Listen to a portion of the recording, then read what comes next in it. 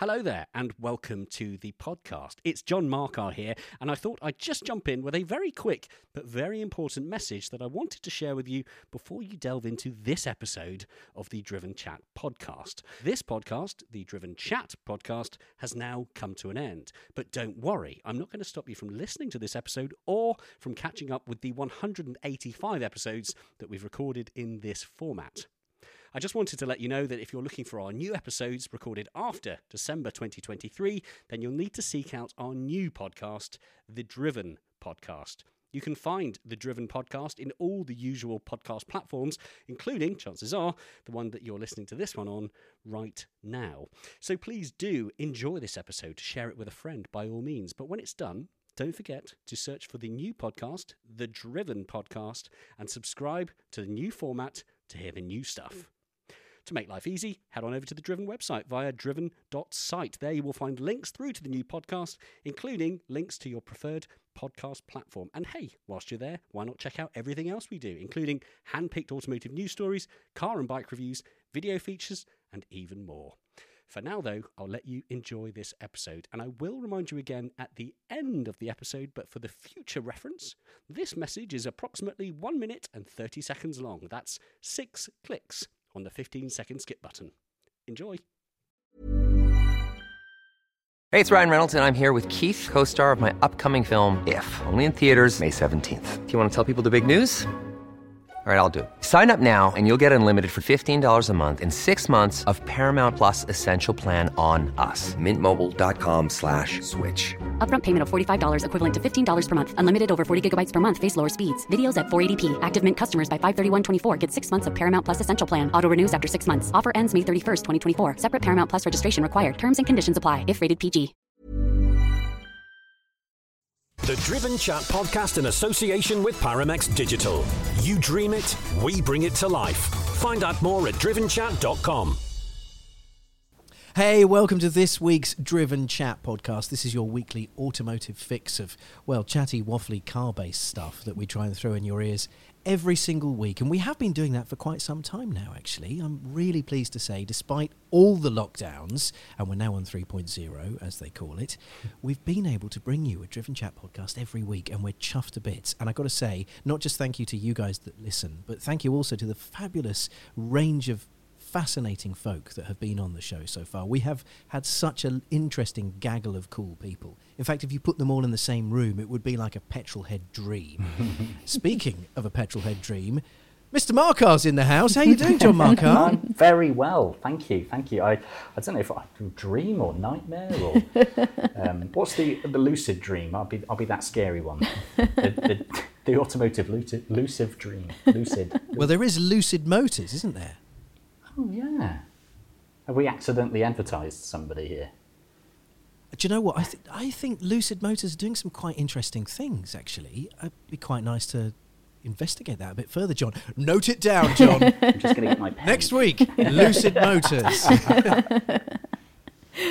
And that lovely laugh that you can hear isn't John's cackle. It's the glorious Amy Shaw. How you doing, Amy? Hello, I'm very well, thank you very much. I am much better after seeing your face, because it's been a little while since we've all been on a podcast together, hasn't it? We've all been quite busy here, there and everywhere, despite lockdown 3.0, which, as you've said, very well done to our whole team for still managing to record for weekly podcasts. I'm really impressed with all of us. Pat on the back to us all, I think. Patting everyone. This whole remote recording stuff is quite challenging, though, isn't it? I mean, I know we're all in separate spaces right now, but also, I mean, I just love it when you're in the same space as the guest. I know we've kind of been able to connect with people, and you can kind of look each other in the eyes, sort of, down a phone.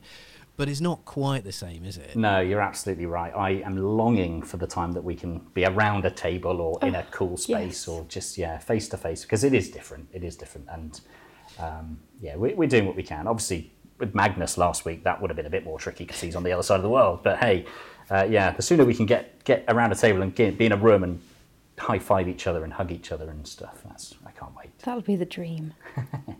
There we go. Well, look, we'll get back to that. We'll get that in due course. It'll happen again. Now, one of the reasons why we do these little chatty bits before the interview nowadays is actually because, due to the nature of technology, and we don't want to overcrowd you with voices, and watching each other for chatty moments and all that kind of stuff. We have been having, as you probably noticed, sometimes two of us with a guest. Sometimes, occasionally, there'll even be just the one of us, I'd have thought, with a guest. But we still want to have the trio together as much as we can, even if it's, just to play a bit of motorcar bingo at the start. Actually, speaking of motorcar bingo, Amy Shaw and I have shared a few car journeys, and she has the best car games to play when you're driving down motor. You've probably experienced this. John and Amy have been in cars together as well before. Amy, you do love a car game, don't you? I do love a car game because I get a bit bored when driving, and because I used to drive a lot more than I do now, and you just get a bit bored, especially if you're on your own or you've got a long way to go. So my most recent game, and I think my favourite, but you've got to be driving something a bit slow, so that's fine with me because I've got either a Defender or a Mini. John, it depends on how well your cars are at the time, and Andy, let's move on. So the when you're in a slightly slow car, the game, this one, I don't know what I'm going to call it yet. You have to, first of all, you have the first car that goes past you, and if you like it, you say you're going to stick, and you think, oh, you know what? I reckon car number 2 or 3 might be better. You go, I'll twist. Second car overtakes you, and you're like, do I keep that, or is that going to go in the pile? And so then you think, all right, I'll either stick or twist. But if you get your third car and you have run out of options, you absolutely have to take that third car for your fictional garage ownership. Yeah. And then you can just play this for as many cars as you want with you and your mate. Or if you have no friends, John, then you can have... Amy's on the attack today. I don't know how I feel about this. She's got the claws out for Markart. It's because you were the lucid dream, John. That's what it is. That's what it is. That's been the problem. But yeah, it's a good game. Games. I love it. I think that's a great game. And it's a nice twist on the old classic. I play the whole kind of, can you spot a yellow car to keep the kids out. So it's a bit of an upgrade on that. I haven't actually got a name for this yet. So if any of our listeners can come up with a very catchy name for this car game, then please do send us a message on either our social media or, we've got comments on YouTube now that you can go on to tell us what your ideas would be, because I'm not good at. I'm not very imaginative. I'm a very imaginative person. Imaginative. That's the one. Yeah. So give us your car games. Or game names. Game names. Speaking of names, I see you've got a Greek hero on the show today. You could say that. I don't know if he's actually related to the Greek god. I should have asked. He's not a god, John. He wasn't a god. He was a hero. Oh. No, Achilles was not a god. Oh, right. He was a warrior. He was killed by Paris in the fight of Troy. Paris killed him by getting an arrow in his ankle, if you remember, hence Achilles' heel. Got it. You know your Greek mythology. We have got an Achilles. I studied it at A level. Yeah, I do love a bit of Greek myths and legends. And yeah, Achilles was a fabulous hero, but he was not. I don't even think he was a demigod, if I can remember rightly. Anyway, it doesn't matter. Joe Achilles is your sorry, I've gone down a classical civilization tangent that nobody wants. Joe Achilles, however, is a fabulous man of automotive. Give me some headlines. Why should I stay listening to your interview with him? Because I'm going to. I'm very, very pleased to hear it. Yeah, no, Joe is he's what I would class as an up and coming. Up and coming is not fair because he's absolutely smashing it. He is an automotive YouTuber. He's got a great following on Instagram and his own YouTube channel and Facebook pages and whatnot. He's become a bit of a voice of authority for BMW, so you can tell there's a reason we're quite good friends. He's a real car enthusiast. He's not just doing this for the followers or for to try and get behind the wheel of a car. He actually knows what he's talking about. He's a very good driver. He has a very real day job aside from being a influencer. I say in air brackets. He's a professional chauffeur as well. So yeah, the guy is he's a cool guy with a cool history, a cool backstory, and a certain penchant for BMWs, which suits me very well. Well, you've mentioned those 3 magic letters, John, and barely a day goes by when you don't have some sort of lucid dream based around BMW. You've been rather excited by them again in the last few days, haven't you? I have. So yes, middle of last week, so Wednesday or Thursday last week, BMW M have launched or shown to the world via their social channels their latest project, which is the M5 CS.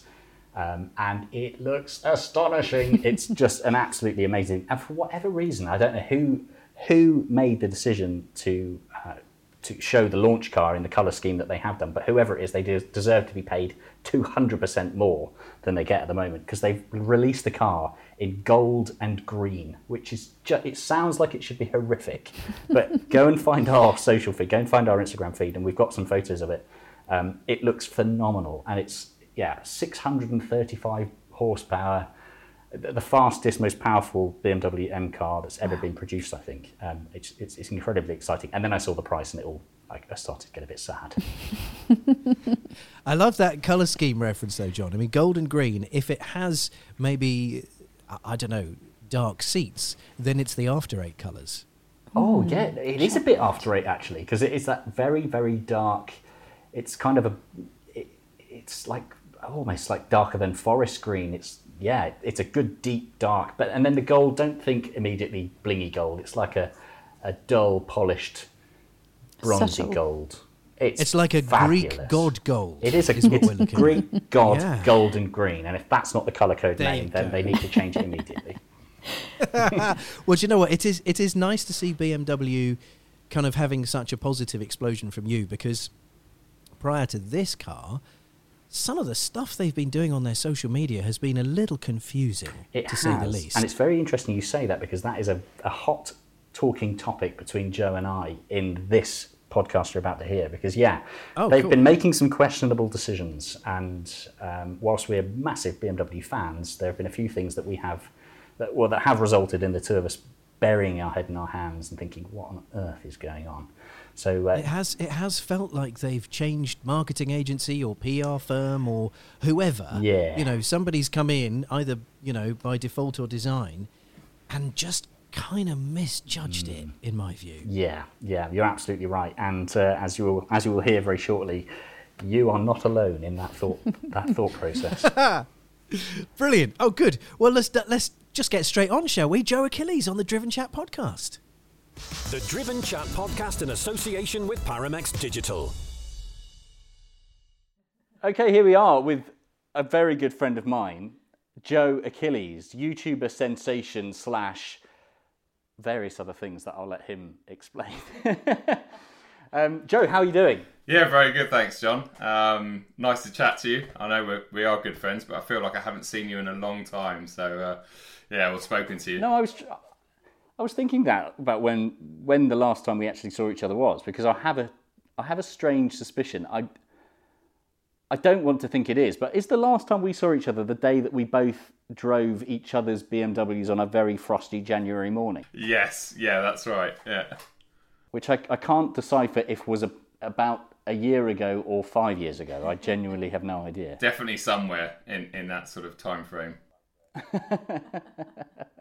We thought we'd give you a call and just have a bit of a catch up and see how life is treating you at the moment, because in my opinion at least, you're definitely one of the up and coming YouTube personalities when it comes to the car world. There's an awful lot of people that enjoy your content. We've known each other since I'd say fairly close to the beginning of your journey as a YouTuber, and I think it's fair to say you're flourishing now, aren't you? You're kind of killing it. Like a flower. Like a flower, yes. Well, that's very kind. Firstly, hey Amy, how's it going? Love you. All right, how you doing? Yeah, very good. Love your work. Thank you. Well, it's very kind words. Thanks, John. I think the last 12 months have been interesting for me, and I've had a full-time job the whole time. I'm not a full-time YouTuber. I'm a part-time YouTuber. But my business, thanks to the sort of what's going on in the world at the moment, has gone down the drain, and that's allowed me to focus a lot more on my channel and pump out a lot more content and stuff. It's going well. I'm getting a really good reception. I love the audience that I have. They tend to be proper car people, car enthusiasts, and I'm enjoying it, and I'm sort of riding the wave at the moment and trying to keep on top of things. That's cool. That's really, really good to hear. Something I think a lot of people will be quite interested in that they may not necessarily know about you is that day job. And I think the first time that we met, I was quite taken aback by what you do as a day job, because it's not the kind of thing you often hear about. So why don't you explain what is that day job, and also the very fitting tangent with that, and the reason we're talking about it is because you get to drive something pretty cool as part of that day job. So what do you do? By trade, I'm actually a chauffeur. I'm based in London. My background is from the fashion industry, and a lot of my clients tend to be supermodels, that sort of celebrity end of the market. So I ferry around probably 5 or 6 quite high end, reasonably well known supermodels in my car, but I'm also a bit of a chaperone to them because I've known them for all of them for many, many years. So I'm not just your typical chauffeur. I don't wear a top hat. I'm very casual. I think if I turned up in a suit and a top hat, they'd probably tell me to go home. But yeah, so I do that, and I've got a very close relationship with all of these clients, and my car for that job is 7 Series BMW. So I tend to get one of them every year. I've currently got the latest one with the rather large grills, but yeah. So it's a lovely car to do that job in, and I think it confuses a lot of people because when they see that on my Instagram, I very rarely feature it on my channels, but when I do, I think people just think that I'm Shmee 150 and I've got loads of cars, but I don't. That's my work car, and it's a joy to drive, and that job is good. I've had some interesting stories across the years. So come on then, let's, if you're allowed to, throw some names at me. As I know there's one name in particular that you often get seen with. I've seen paparazzi photos with you with this one name. I'm not going to mention any names just in case you start shaking your head furiously at me over this face-off. No. So go on, hit us with some of the big names that you rub shoulders with on a frequent basis. So I think the person you're talking about is Cara Delevingne, who's a very successful British model come actress now, and I've known Cara since probably since she was about 14, maybe even younger. When I used to work at Store Models in London, there was like a big booking table we'd all sit around, and I used to look after her sister Poppy, actually, book her on jobs and stuff. And Cara used to wander in before she was like, you know, a model, effectively. She was just Poppy's younger sister, and she used to come in and sort of hide under the table and just mess around the office and always do little videos and silly little things, and so it's quite amazing seeing that person that I still think of as this kind of like almost like my younger sister, because she was such a youngster when I first met her, and now the star that she is and the stuff that she's done. But she's an amazing person, and it's really nice to know her, and it's lovely to work with her because she's never horrible, and it's always interesting. That's amazing. So driving around in rather lovely cars and chauffeuring supermodels, being friends with them, it sounds like a pretty awesome job. Where did the YouTube side of things kind of start then from that? I think when I left Storm, I worked for ASOS.com for a couple of years. I was their head booker there, and then I just got fed up with working at a desk 9 to 5. Well, 9 it wasn't. It was 8 till 10 sometimes, Monday to Friday. And I've always been a petrol head. I've always loved my cars, and I'm an outdoors person. I love my mountain biking, all the rest of it. And I think I just got to a point where I was like, I don't want to be stuck next to a computer all the time and stuck in an office religiously. So I came up with this idea of starting a little chauffeuring company with the clients that I knew I could sort of immediately grab, Cara being one of them. And so when I set that business up, it's very seasonal. Like she might be here for 2 months of the year, let's say. And then one of my other clients works. So I'm only really working, let's say, 4 to 6, 7 months of the year, and then I've got all these big periods of time between jobs and clients coming over, spare time. So I think that allowed me to sort of film bits and pieces with my M135i back in 2013, 14. And then it just kind of grew from there. I think it was the response, as John knows when he did a few videos good few years back. It's the response you get, the comments, the encouragement that you initially get at least, that just kind of eggs you to do more. And it was really just a hobby. It was just it was a real hobby that then just grew and grew. And the more time and effort you put into it, the quicker it grew. And I think 2020, like I said earlier on, that was the point where I was allowed to focus on it properly, because my work side of things, my real job, was dead. And it's done really well, and it's actually starting to earn me a living now, which is a great thing, because the ad rate up until then or whatever was just like, you'd end up people think YouTube earns you a lot of money, and in someone like Tim Shmee150's case, yes, it does, when you've got a massive audience and all the views and stuff that he puts out and the daily content. But up until a certain point, you're pumping out, you're actually pouring money into the channel. And you're getting very little back from it. So when that envelope turns, it's like, oh, okay, this is good.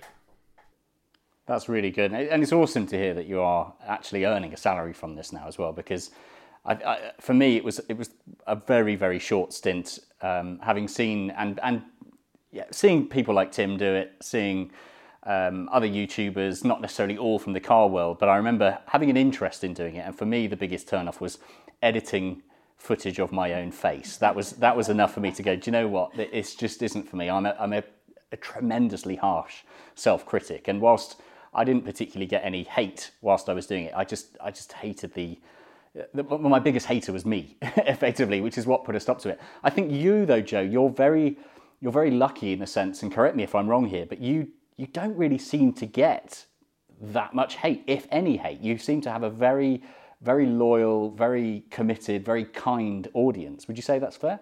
I would, to a certain extent. It's a funny thing, because I think, like many things, when I started off, it was pretty much 100% love, or at least like. And then once you start getting a little bit successful and your audience grows, then obviously you do get the handful of haters.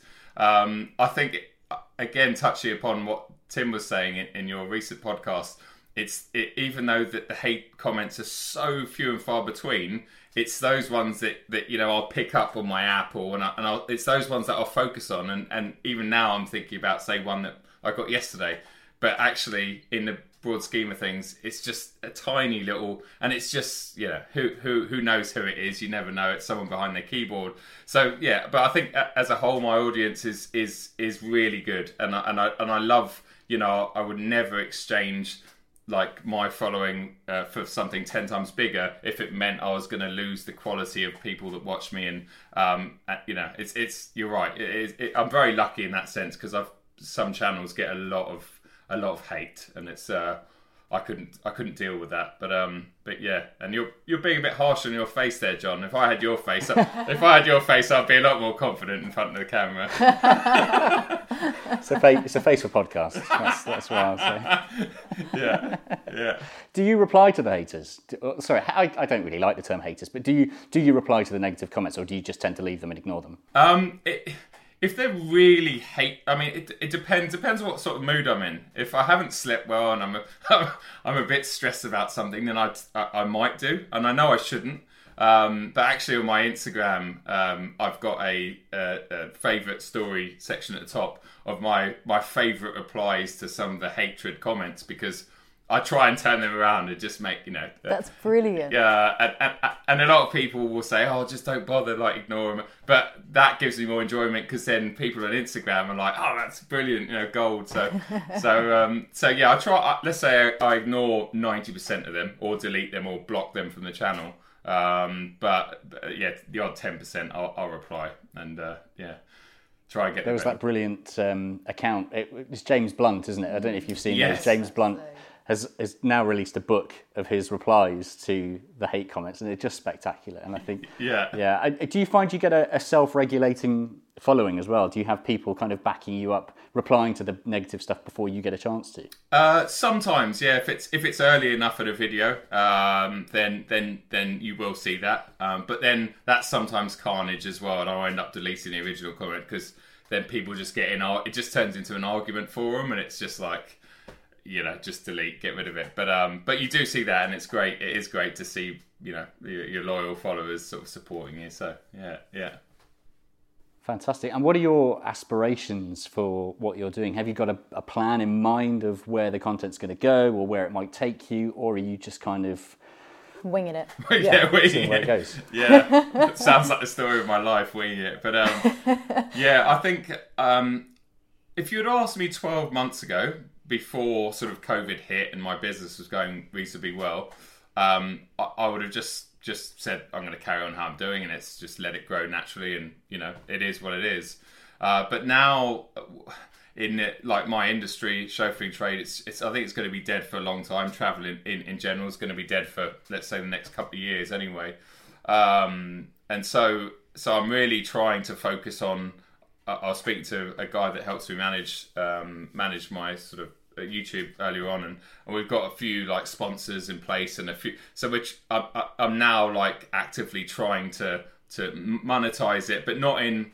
The last thing I want to do is have a sponsored video every single video or lots of shout outs in it. I want to try and keep it as normal as possible. But I think what people don't realize about YouTube channels, especially podcasts, all things, is when you pick up, let's say, a copy of Evo, one of our favorite magazines, first 3, 4, 5, 6 pages, or let's say a copy of Vogue magazine, it's always adverts at the start. Like, there has to be adverts, in certain cases, because these things fund your. So I think I've always been afraid of kind of using like sponsorships or shouting out particular people. But I think if it's fairly organic and it ties in with what you're doing, then there's no harm in it. And at the end of the day, it's kind of what you got to do to make it work. So yeah, I'm just going to keep working hard and trying to think of interesting content. And just hopefully just watch it continue to grow. I guess that's the good thing about YouTube, is it should always continue to grow unless it turns off overnight, which is always a scary thought. But yeah. Well, I have to say that your most recent video I watched, and your sponsorship definitely worked, because I spent about, I think it was £18 on the thing that you were sponsoring. No. I'm now entered for a car competition. But after watching your video, I didn't go and bid for a BMW. So yes, I put in two bids for, or a few bids for 2 different cars. But so your sponsorship actually worked, because I watched it and I thought, you know what? I'll give that a go. So, well done. Well, thanks so much. I appreciate that massively. Well, it's good to hear that it worked. Yeah, that's good. But you do realise that I will also blame you if I don't win the cars. And you do realise if you win, then I might ask you to borrow it for a couple of months. That's after the big controversial argument has been put forward, as it's clearly been fixed. Yeah, exactly. We're in a situation where you physically can't win that car now. Yeah, I've always thought about that, because I've been tempted in the past. I'm like, no way. Like, they've sponsored me for about 12 months. If I did win, that, like, I'm sure I can't even enter. But yeah, could you imagine? Do you think of yourself as an influencer? Well, it's an interesting term, and I know it's something that the likes of, everyone, it's a big discussion at the moment, isn't it? People like Chris Harris, for instance. In my opinion, someone like Chris, he influenced me to start doing I guess, going back to your question earlier on, it was probably him that influenced me to start doing my videos, along with the likes of Shmi and stuff. And I think it's a difficult term, because I don't like being, I don't like the word or the name YouTuber. I don't like the name influencer. But I think that's only because if you think of a stereotypical YouTuber or influencer, you've got one thing in your mind. And I hope that I'm not sort of that stereotypical person. But at the end of the day, like, without blowing my own trumpet, I know that I influence a lot of, let's say, BMW sales. I know that for a fact, because I get sent it on a daily basis, sometimes emails and all sorts of things. So I know that I influence things, but I think that's not because it's not because I'm being paid to influence, like I am with BOTB and you buying a ticket yesterday or whatever. But it's because I passionately love the brand and I love what I'm doing, and then that reflects on people, and people also want part of that car or part of whatever it is. So it's an interesting one, because I think you can be paid for influencing, but you can also it's an organic influence, and I think organic influence works a lot better than any paid advertising does. So yeah, I don't know, mate. I don't know. Would you call me an influencer? I don't know. I think yes is the answer to that. But again, I think you've hit the nail on the head with your the comment about has it almost become a bit of a dirty word, because there are so many people wanting to be thought of as influencers who might be giving the people that genuinely are organic influencers a hard time. Yeah. I have a similar relationship with the word entrepreneur. I hate the term entrepreneurial, and whenever anyone approaches me and says, "Oh, I see you as quite an entrepreneurial person," I hate it, because the world has become awash by people who describe themselves as entrepreneurs, and it's just like the least entrepreneurial or dynamic people you can imagine. They're just people that want to go out and grab money. Yeah. So, yeah, I mean, do you find you must be getting to the point now where you're getting a lot of companies who are approaching you saying, we'd love you to promote this particular product. Are you at the point now where you're able to turn stuff away? Do you say no to certain campaigns or companies or projects? Yeah, definitely. Again, I think over the past 12 months, that I've been offered the things I get offered are maybe tenfold of what I did 12 months ago, and 95% of them I'm just not interested in. They don't relate to me, what I would buy, or they're things that I would never. So immediately something like that just doesn't appeal to me, because it doesn't fit in with the channel. But if it is, if it's something, I mean, I haven't been offered ever anything like loads of money, and I think if I was offered a big deal on something, that would obviously that would twist my mindset slightly, because it's it might be a big chunk of cash, but yeah, it's I try and stay true with myself and only sort of consider things that work with me and work with the channel. I'm just about to do this week something with an American detailing company that sell products for detailing your car and stuff, and it's perfect because I've run out of detailing stuff. I've read up about it. It's very good stuff. They've only just started selling it in Europe, and so that to me is great because it's a no-win. I'm being paid. I stock up on good detailing equipment, and I can make a video out of it. So it's kind of like it's a no-brainer. But yeah, you got to be careful with the amount of stuff out there, and also just undercutting and underselling yourself, because some people just offer you next to nothing, and I think there's a lot of people out there that are taking such lowball amounts, and that kind of just undersells all of us a little bit. So yeah, it is a fascinating industry in that sense at the moment, isn't it? Because you can, I think a lot of people like yourself who are YouTubing or influencing, or even not even just YouTube, but just having big Instagram accounts, for example, where they may also have a day job that's suddenly got a lot quieter. Yeah. Suddenly that desperation's perhaps a negative word to use, but there will be a lot of people out there who will be taking those opportunities. So yeah, perhaps jumping on things that they're not all that passionate about. And I wonder how the pandemic will shape that. Are there going to be a lot of people that are going to be trying to do what you're doing and being an influencer, whether that's automotive or anything, it could be any subject matter. Do you see the world of YouTubing, influencing, the whole social media push and that having your own audiences, do you see that transforming and changing very much in the near future? Be that for the better or the worse? Yeah, it's hard to say, actually. I mean, yeah, because going back to last year, the first lockdown, for instance, I noticed a massive spike in views and people and length of video watched, etc., because people were at home and had nothing to do, and then that tailed off in the second lockdown. But I think with this pandemic, if it does mean we're going to spend a lot more time at home like we are at the moment, and a lot more people are going to lose their day job so effectively, then I think it's probably it's a natural thing to try and make work, I guess, for a lot of people, because all you need is a camera or a laptop and and so I think when people see that there's success like Shmi or other massive YouTubers, of course that's going to entice people to try and have a go at it and try and make it work, but it's just such a long journey to try and like everything in life, nothing comes for free, and I think hard work definitely gets you rewards in most cases in life again, but especially on YouTube. So I think there'll be a lot of people that will maybe try to start it, but I reckon 99% of people after 6 months would just give up because they'll look at the numbers and just go, this isn't working. Because that's what... But not only that, watching your videos. So I've always thought, I wonder if, YouTube videos should be something that I'll go into myself, going off the back of the photography.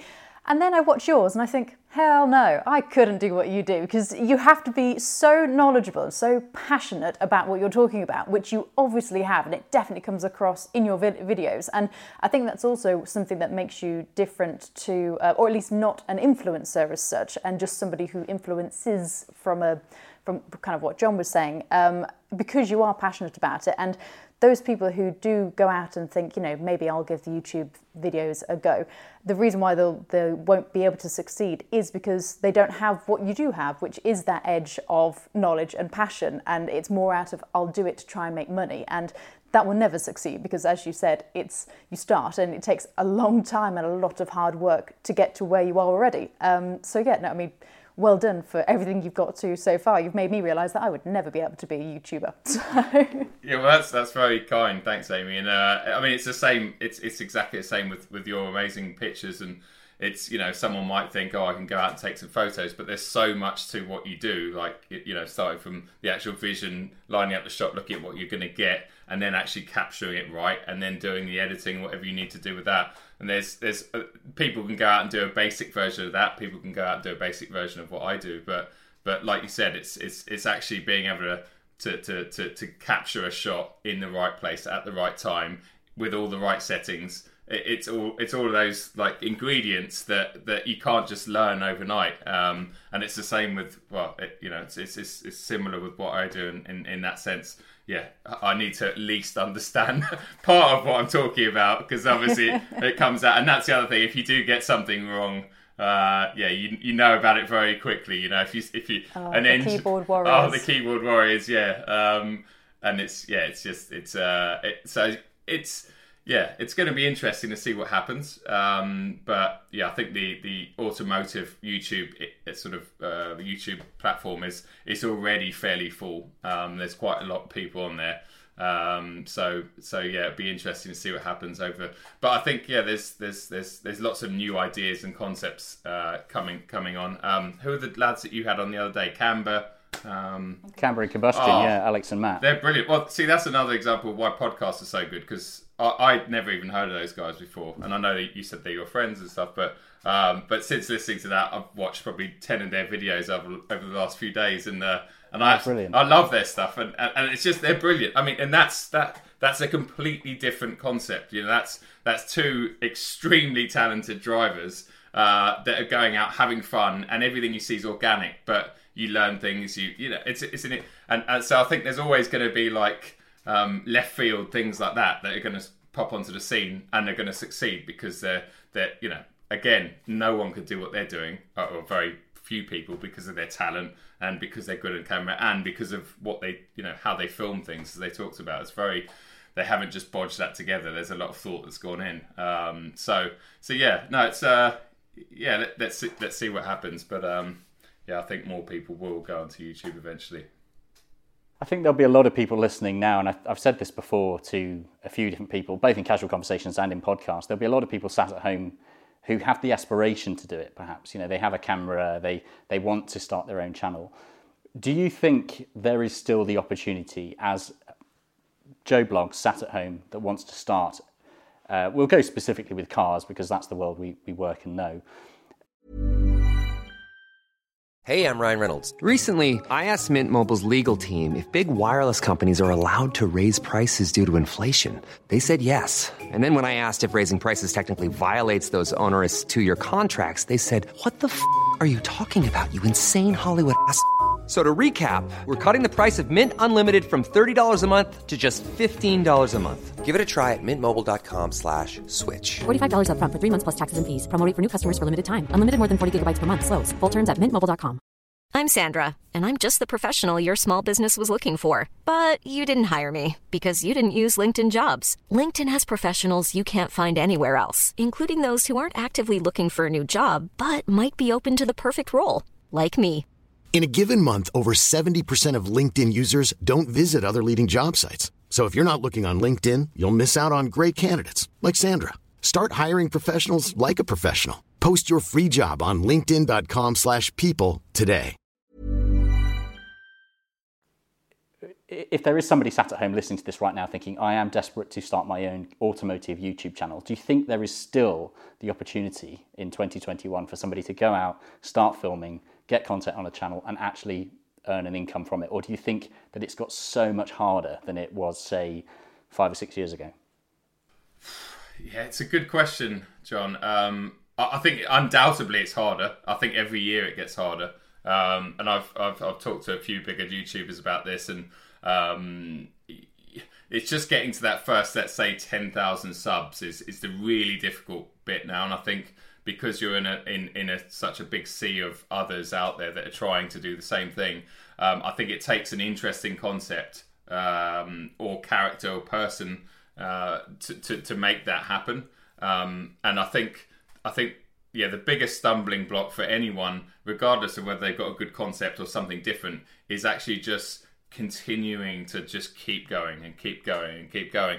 Because the more you put on YouTube, regardless of whether you grow quickly or not, the more it does grow, essentially. And I think it's becoming a harder platform to grow on, for sure. But I think if anyone out there is listening that's thinking about doing it, then I always encourage people. People message me all the time, what should I get? Well, don't go out and spend a fortune on equipment. Don't go out and, buy the latest iMac to edit. Just start small and experiment. See how you feel. See if you enjoy it.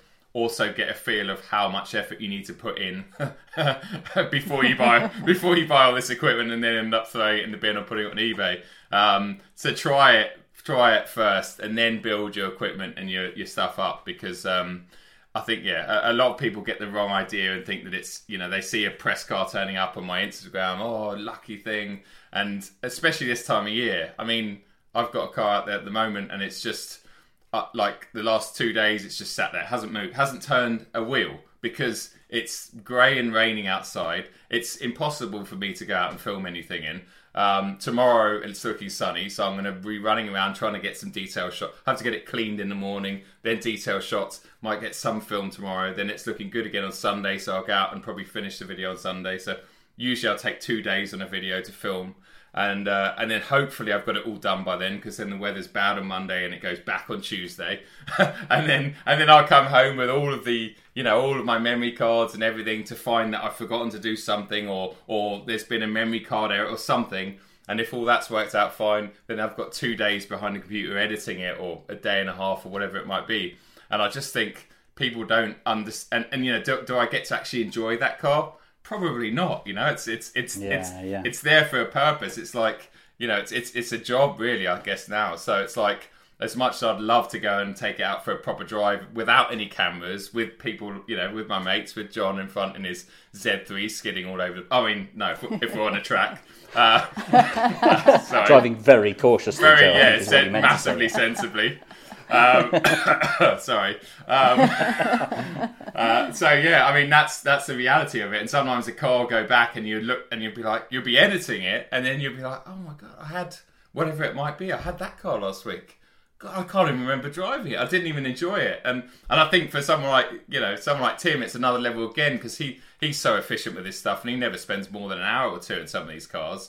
And he, I memean, it must just be a blur for him, because he's in a different one every day. And so I think it almost takes some of that enjoyment factor out. But at the end of the day, you've got a vision, you've got a project, you've got something to work on. And when it all comes together, it's a great feeling. Like when it's probably the same with you, Amy, when you're editing a picture or whatever, and everything's just right, and you're like, okay, no, it's good, this is perfect. And that feeling of like it's finished, it's done, and uploading it is like a really nice feeling. And then it's a bit anxious, how's it going to go, because the first hour is like the golden hour, if you like. And but it's yeah. Do you find yourself watching the numbers, like seeing how it's doing and thinking, well, is it doing as well as the last video, or where have I gone wrong, or like almost criticising yourself before you've let it have its full run, I guess? Yeah, I'd like to say that I play it cool, but I do tend to to watch the video and the comments for the first hour and try and reply to everyone, because it's really important to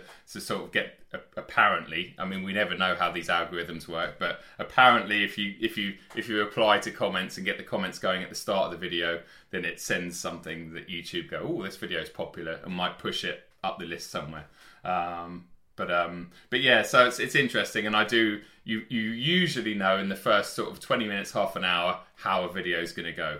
So then I'll either be in a brilliant mood, or I'll be in a not so brilliant mood, because it's just like, oh, and it's always starting the eBay listing. Yeah, exactly. And it's always the one you can never predict. You might put all the effort in the world into a video. You might go to Germany for 2 days and film something, spend a fortune on fuel, hotels, and have a cameraman, which is very rare for me. But if you come back and the video bombs, and then you'll go out and have a car for 45 minutes in the rain, and you sit here for a while thinking, oh, should I even edit that? Is it even worth it? And then you put it online, and it does 5 times better than the one you just spent a week filming and editing. You're just like, really? How does that work? Yeah. So, I mean, with photography, I find that if I post a picture of a red car, usually like a Ferrari or something, those pictures do the best. Is there like some magic formula that you think, you know what, I know that this video is going to do well because of these factors? Or is it just pure luck? Or not luck, I mean, down to your skill and obvious talent.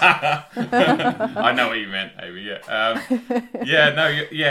It's definitely, I think, if it's a new car that is hot off the press, especially if it's a BMW, I've got quite a big BMW audience, then it should do well, and if it doesn't, then there is something wrong. But funny you talk about because thumbnails is something that I've worked on quite a lot over the last year, I guess, as well.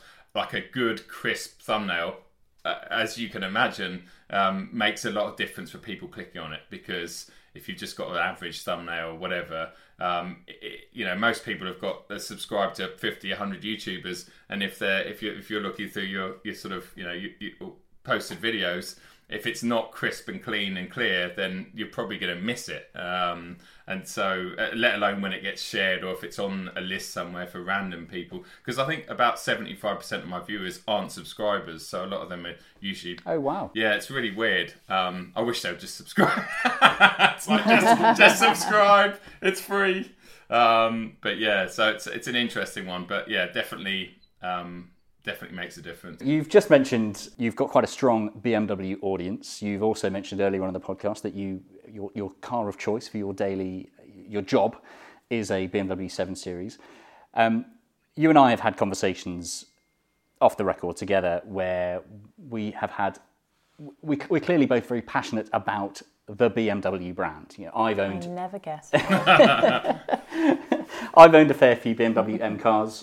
As well as a few non-BMW M cars. I've never bought a new BMW. I'll put my hands on the table and admit that. So I think it's fair to say you and I are both passionate BMW fans. However, BMW in the recent months, maybe a year or so, maybe even slightly more than a year, have been attracting quite a lot of negativity with regards to some of their decisions on styling, some of their decisions by their marketing departments. I guess my question to you is, have BMW, in your opinion, or are BMW, in your honest opinion, at risk of completely and utterly losing the plot? That's a very good question. I think I really don't know more so what their marketing strategy and team are doing at the moment. I'm really confused by it. I think BMW M, as you touched upon, is a real passionate brand. It's a brand that's been around for a long time, and it's got a very strong following with very loyal customers like us. And I think they're very easily alienating a lot of current M customers at the moment with all of their marketing strategy and campaigns. I think there's definitely two sides to it. There's the design aspect of it, which is quite radical with the new, let's say the new F80 and G80 and G82, M3 and M4. See if I've got that wrong in the YouTube video. there'd be lots of negative. I think with obviously, the big grills, everyone's been talking about it for at least a year now. Mostly negative to begin with, and I think you see a lot of people coming around to them. I was very fortunate that back in, when was it? Sort of August last year, I got to have a look at those cars in the flesh in a studio in Bicester, actually. And I have to say that, firstly, when you see them in real life, everything kind of makes a lot more sense and works. And again, I think a lot of that is down to some of the really bad early press shots that BMW tend to take on their normal cars and on their M cars. They take them at a very strange angle that seems to accentuate everything, especially their grills. And I don't know if they do that on purpose, but when you see them at head height in real life, that everything seems to work so much better. And so the first thing I think with in terms of like their controversial looks of the new car is just hold judgment until you've seen one. The early press shots we see are badly photographed, in my opinion. Amy would know more about this, but I just think that the angle they take these shots at these days, that they just accentuate things like the grills and big features on the car. And I think it's not until you see the car at head height, at our natural sort of, where we look at cars, they look so much better. They tend to make a lot more sense. And it all works as a package. It all comes together really well. And you don't tend to be drawn into the grills as much as you are on some of the press shot pictures and stuff. So in terms of styling, I'm not against the new M3 and M4, but it's definitely an acquired taste, I think. That'd be fair to say that. And I totally respect people that don't like him or haven't come around to them. But I think at the end of the day, for me, is the most important thing is the DNA still there? Does it still drive like an M car? And I think the most worrying thing about the new M3 and M4 for me is they're circa 1,800 kilos, and it's like, how's a 3 Series become almost 2 ton with a driver in it, compared to, well, what's your Z3? Probably like 1,200 kilos or something. Just shy of 1,200, yeah. And you can't it doesn't matter what you do to a car, that, some of these sports SUVs are so impressive for what they are, how high they sit, and all the technology and how they handle. But at the end of the day, that you just feel so disconnected to everything because you are. There's you, and then there's 1,000 electronics, and then there's the actual mechanical part. So that side of it is I kind of sit on the fence because I don't mind the styling too much, and I think people complain about BMW for not changing the styling or their interiors, or it always looks the same. And then when they do change it, people complain about it, and that's going to be the case with everything, I think. But in terms, I think there's a big mentality as well of people jump on the bandwagon. Like I remember when the new grills came out for all the different models, and suddenly memes were getting created where it was a grill and 4 wheels. And I think people see that and they suddenly think, oh, it's very on trend to just criticise BMW for trying to change their design quirks at the moment. So I think I like you actually, Joe, when I first saw the car in the metal, it didn't bother me at all in the slightest. And I thought, they do get a bit of a bad rep. For me personally, BMWs I've always had a bit of a difficult relationship with the latest design of a BMW. As far back as I can remember, since being a child, I can remember the E90 shape coming out and thinking, that's horrible. That's a horrible looking BMW.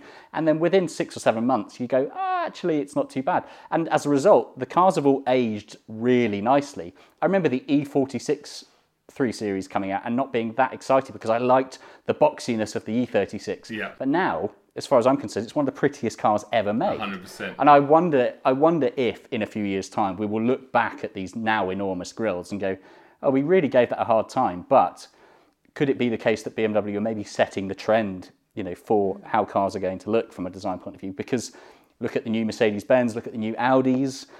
BMW aren't the only car manufacturers coming up with radically different front ends or big grills or extended features. It does seem to be the way that the world is going. So I do wonder if we will just go, oh, it wasn't that bad after all. Yeah. Well, I think if anything, with the car manufacturers that are keeping it safe, they are the ones that are going to be outdated very quickly. Yeah. And even though we might go now, oh, that's nice, but we're bored very, very quickly, where it is the ones that we discuss and we think, oh, wow, that's a bit different. I don't like it. I do like it. They're the ones that we chat about and we still continually chat about. And as you said, John, you look back and you think, actually, that's pretty cool. Yeah.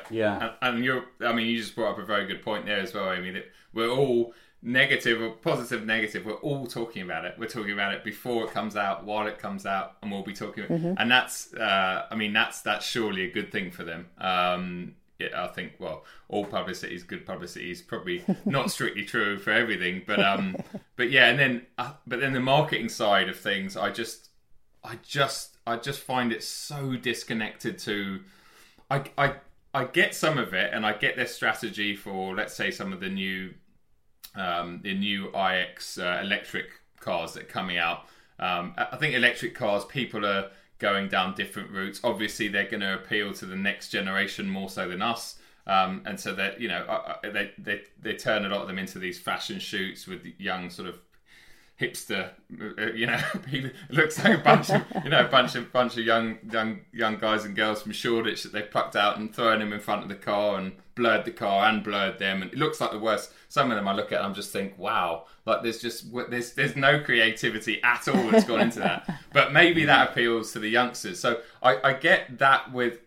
I'm not one to comment on that because I don't understand it, and maybe it is appealing to the next generation, which is fine, and it's a big experiment anyway, I'm sure, because they need to see what's right. But I think using the same strategy for M cars and allowing some of the stuff to, recently, just before Christmas, I don't know if you saw it, but you're going to talk about the exhaust noise. I mean, so they had it was for an M2 CS. It was an American BMW USA campaign, and they had this M2 CS drifting around a corner on a circuit somewhere. The visuals were amazing, and the sound wouldn't have been too bad either. But they decided to dub over. Well, I found the actual sound clip on YouTube because I was so infuriated by it. I spent ages on YouTube trying to find it, and it was a Huracan V10 GT3 car in Monza coming out of the chicane, and it's like, how does that even? I can understand how it happens because someone's got good taste in sound because it's a great sounding car, but how did that get signed off by someone at BMW? You know, how did someone go, oh yeah, it's a Volkswagen, it's an Audi Lambo engine on our M2 CS. Yeah, we'll show the world this, and that sort of thing really frustrates me because that to me is undermining its customers, undermining its M car owners, and I don't know. It really, things like that really frustrate me. They're not small continuity issues. That's a major problem, and for that to get slipped through the net, it's just like, I don't know. Almost, it leaves a sour taste in my mouth, and I just think, I really hope that this isn't, going to continue, and this isn't the future of what BMW M is all about. Yeah, I remember that day very well. That video first surfaced, and I immediately did a screen record and sent it to a car WhatsApp group that I'm in. I was like, correct me if I'm wrong, but this is a Audi R8 V10 Plus sound that's being played over this. And suddenly I then started seeing your account included. People were kind of flagging it up, bringing it up and going, what on earth are BMW doing here? Like that, this is completely and utterly bizarre. And it was just so crazy that us as just consumers of car media immediately realised not only that the sound was wrong, but we knew specifically what make and model of car that was. Yes. And yet not saying you're nerdy or anything.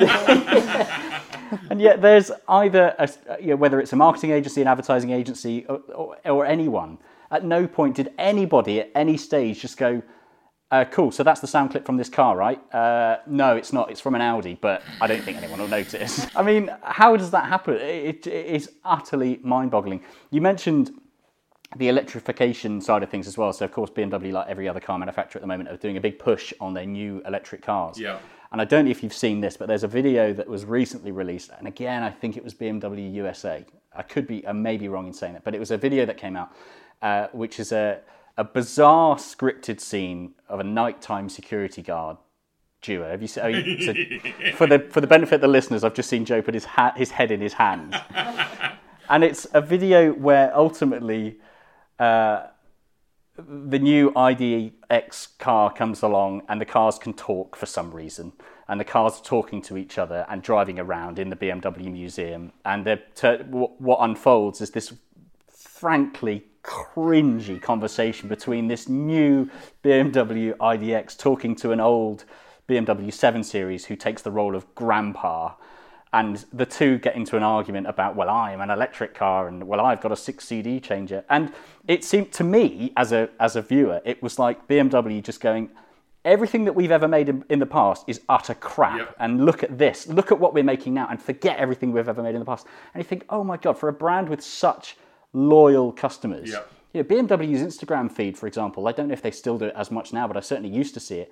They would share photos of people's older cars. Yep.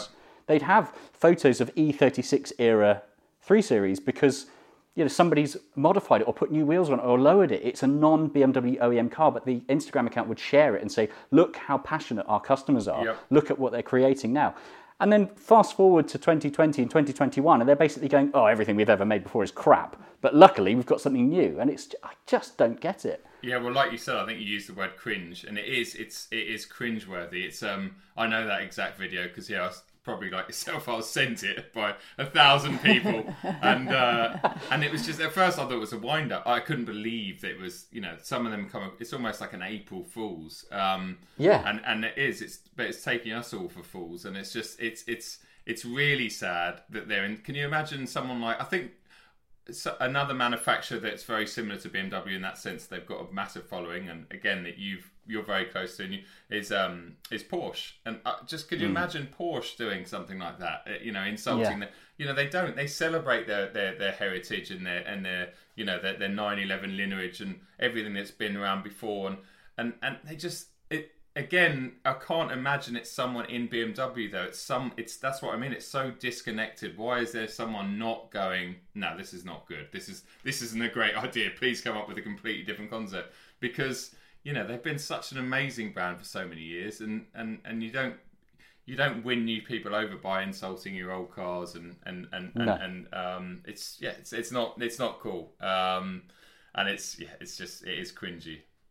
I think the top tip for anybody, let's just imagine by chance we've got somebody at a senior marketing level or a director level of a car manufacturer, not even a car manufacturer, it could be anything. If you create garden furniture, if you're a manufacturer of garden furniture and you want to find or instruct a company that can help you sell your garden furniture, for goodness sake, find somebody that has a passion for garden furniture. Yes. Because the thing, what seems to be happening, in my opinion, is that it's like, there will be, I've dabbled a little bit in the world of marketing and PR, and yes, you get these big pitch meetings where people are invited, agencies are invited to come along and say, yes, we can sell your new garden furniture for you, and we'll do it with this amazing advert and this, that, the other. And obviously there'll be multiple factors, from the brand's reputation through to the budget, through to what's it going to cost, through to all sorts of different things.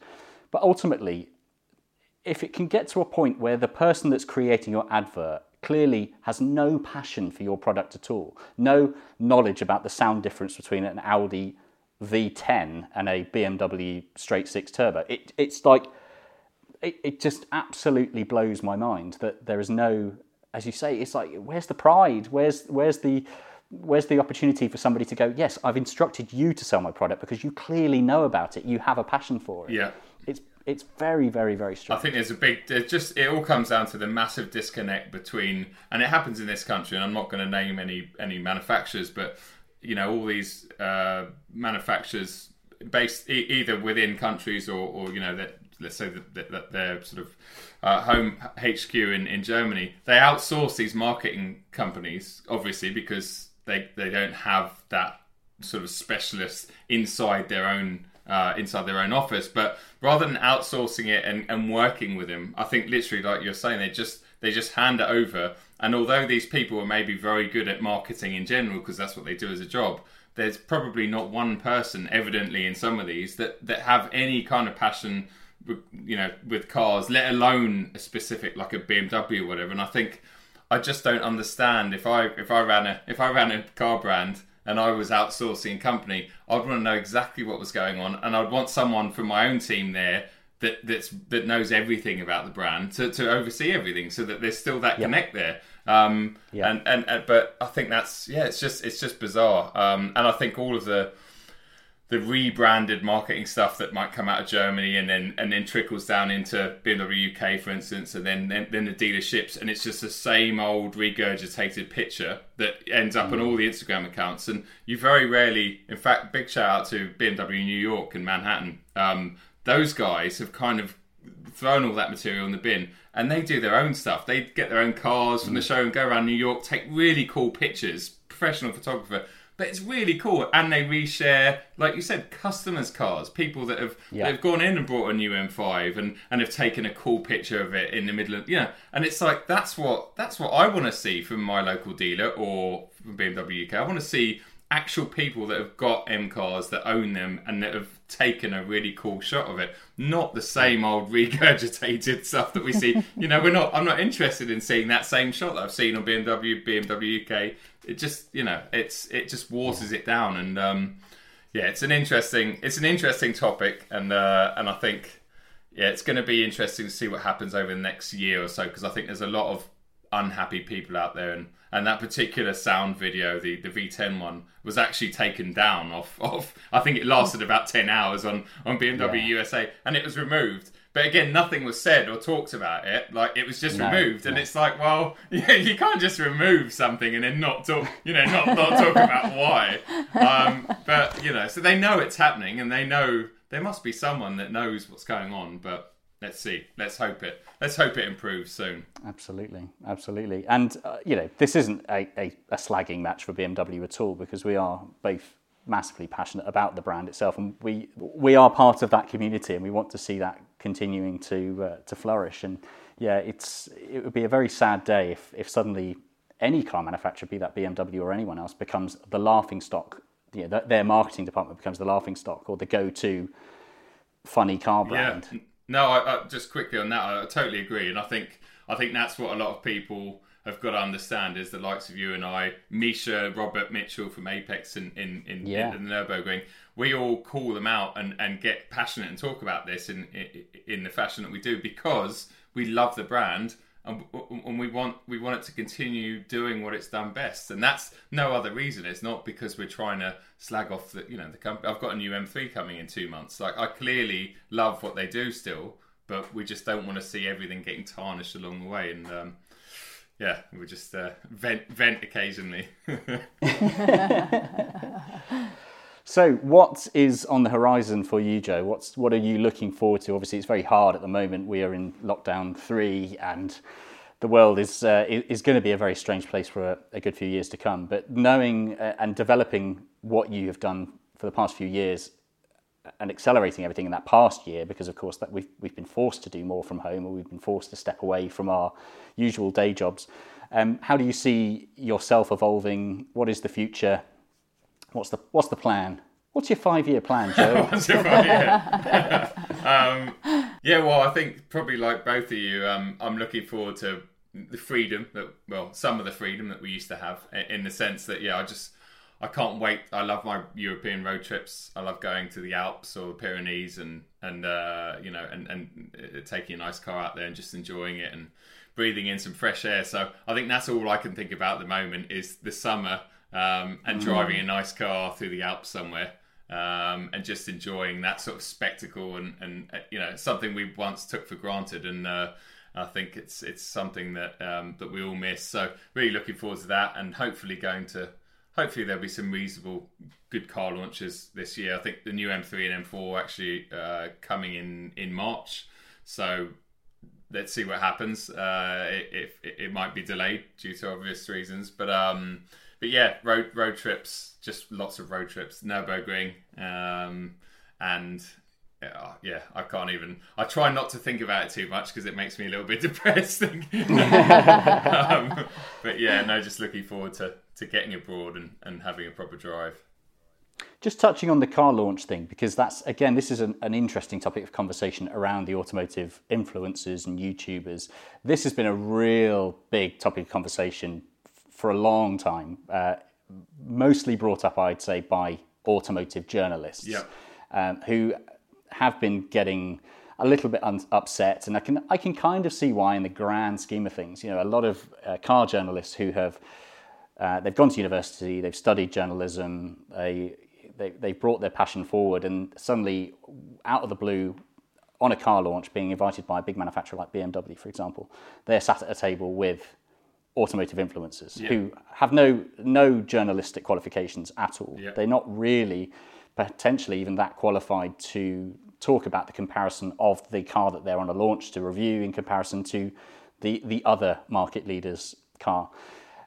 I assume you're getting invited to launches now. Is that something that's becoming a regular occurrence? Are manufacturers often emailing and picking up the phone to invite you to stuff? Yeah, 2019 I went to a lot of stuff, mostly UK launches, which tend to be about 2 or 3 weeks after the global launch, a bit more reduced. Mm-hmm. But I've been on a few global launches, and it is difficult because you definitely get the sense when you're. Sometimes they'll split us up, so it would be like a influencing YouTubing group only.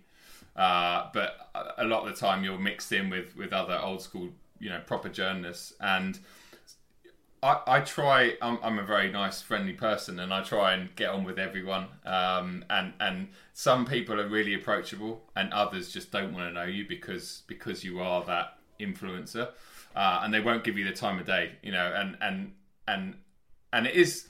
I guess I try not to take any notice of it, but you do get some that are blatantly just rude to you, won't, literally will do anything to ignore you because of who you are. But it's like a lot of them, they don't know who I am. They don't know, I think my approach to it is I wish I was a journalist or, from a younger age. It was something that I was always passionate in, but I just didn't go down that route and for whatever reason. And I think now I've kind of found a way into doing something that I love and I'm passionate about. And I don't have my, I didn't go to journalism school. I don't have that way of thinking. And certainly if you asked me to write an article, it wouldn't be good. it would be pretty ugly. But at the same time, it's like, I think for me anyway, now I'm like, if I'm there, I know I'm there on merit. And at the end of the day, I think now that I've hit my 40s, I kind of, with people like that, I'm just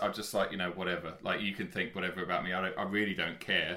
I know I'm here because I've worked my way to get here, and I produce, enough content and to enough people to make it worthwhile for whoever the manufacturer is. And I think it's just changing with times, because I think some really good journalists haven't adapted too well to be on camera. And I think that's kind of become part of their job, but then others really have, like Henry Catchpole and there's so many. Jethro Bovingdon as well. Yeah, a lot of the really good ones that were the best on paper also tend to be very good on camera, but then a couple of them have struggled, and it's just I don't know. It's a bit like London taxis and Uber coming along. It's like things have changed and Uber worked. It's a very good concept, and things have kind of have changed a lot. But I still look up to all these. I was at a launch with Steve Sutcliffe actually, RSQ8 launch at the end of 2019 in Tenerife, and I was on the. I remember I was sitting in the back of the plane. And he walked in, and I was just like, "Oh my god, it's Steve Sutcliffe!" And then you get to meet, and it's just like they're just all just normal car blokes, but they're just so good at what they do, and they're still my heroes. Like I'm good friends with Henry and all these, a lot of these guys now, but they're still like my heroes. I still benchmark them massively, and I will look at their stuff. I think, well, I'm never going to get to your level, but then it's the way it is. But it's an interesting sort of period of time, I think, with the mixture of with old school and digital people. It is, and the fans of the consumers of written journalism, would be that magazines or online articles, they will always have their audience, and the kind of people that would rather sit and watch somebody talk about it on YouTube will always have. You'll always have your audience as well. So I think there is room for both, and I'm pleased to see that rivalry is a bad word to use, but the friction between the two communities is now getting a little bit easier. And I think we touched on this a little bit earlier in our conversation, but it's a bit like the anybody giving it a go as a YouTuber, some people will last and some people won't. And like any industry in the world and any area of any industry, the best will always succeed. The cream will always rise to the top. Yeah. And I'm really happy to see people like yourself being invited to car launches, because I think the time where the controversial side of influence is being brought to a car launch. If you're an influencer that vlogs and blogs about absolutely anything and everything, and suddenly Bentley invite you to go out to review a car, but they put you up in a 5-star hotel and give you Michelin star food and fly you out on a private jet, of course that person's going to say amazingly brilliant things. Yeah. And it's got to the point now where I think that crazy side of it is now coming to an end, and the people that are being invited, such as yourself, are being invited because not only do they have a good audience, but you can actually speak as a voice of authority. You know what you're talking about. You know how to pedal a car. I mean, there's a whole different subject we could go into for another time. I know plenty of motoring journalists, professional motoring journalists that work for big publications. I wouldn't trust being sat in a passenger seat with them on a racetrack for £1 million. Having done a bit of track day instruction with motoring journalists before, I've seen some really scary stuff. Yeah. So I'm really pleased to see that you are being invited to stuff, and I'm fascinated to see how the industry evolves, and to see who's still doing it in 5 or 6 years' time in comparison to who isn't, and what's changed. So more power to you. I think you're doing really well, and I'm really pleased to see you growing and growing and growing. Because at the point that I dabbled in all this YouTubey stuff before, I became one of those people that immediately put all my equipment on eBay because I thought, it's just more hassle than it's worth. Yeah. We were having a conversation about growth and the excitement of it, and we really are flourishing. It's really good to see. Thanks, mate. Yeah, no, it's good. It's it's been a long journey, but it's really, really good, and it feels good. It does feel good when you get to that point, like I touched upon earlier on, when you actually start seeing your income is like paying for the channel and paying your bills. It suddenly all becomes worthwhile. It's good. And being invited on things like that still blows my mind, is when the likes of you guys, when you invited me the other day, I was like, really, like it's just really it's weird, because I'll go out and sometimes I'll get like recognised. Someone will come up to me and there'll be a lovely sort of petrol head, and I've got this or whatever, I watch your content, and that's it. It's not people a lot. If I said that, people might think, oh, what? Because it's great being famous, but no, it's not. It's nice being recognised as I watch your content, and it's a guy in his 40s, let's say, who's just stepped out of a really nice car. And he's telling me that he watches my content. It's like, I see the numbers. It's one thing seeing the numbers, but it's not another thing actually meeting real people and then going, oh, really, I love it. And you're like, you really watch my... And I think, and then, the likes of, well, not the likes of you guys, the podcast as big as yours with some of the stars that you've had on. I think that's when everything, that's another side of like almost patting yourself on the back, because you just think, okay, well, this is it. I must be doing something right. It's really nice. It's I feel blessed. Awesome. That made me feel great. As I've said so many times, it is brilliant to see you grow, and long may it continue. Let's have another one of these in a year or two's time, when you're being, you get paid £1 million a video or whatever it is. yeah. That's roughly what I get per video. About £1 million. Oh yeah, about £1 million pounds. Yeah. Awesome, Joe. Thank you so much for taking the time to talk to us today. Keep doing what you're doing, and we'll see you soon. Thank you, guys, and you too. Keep doing what you're doing. I love the podcast. Thanks so much. The Driven Chat podcast in association with Paramex Digital. You dream it, we bring it to life. Find out more at drivenchat.com. Oh, wow. You've made it to the end. The very end. And it's John Markar here again, reminding you that this podcast, the Driven Chat podcast, has now run its course and has come to an end. To find a new format, search the Driven podcast in your preferred podcast app, or head on over to the website driven.site to find some quick and easy links through to the new episodes in the new formats on your preferred apps. Thanks. Bye.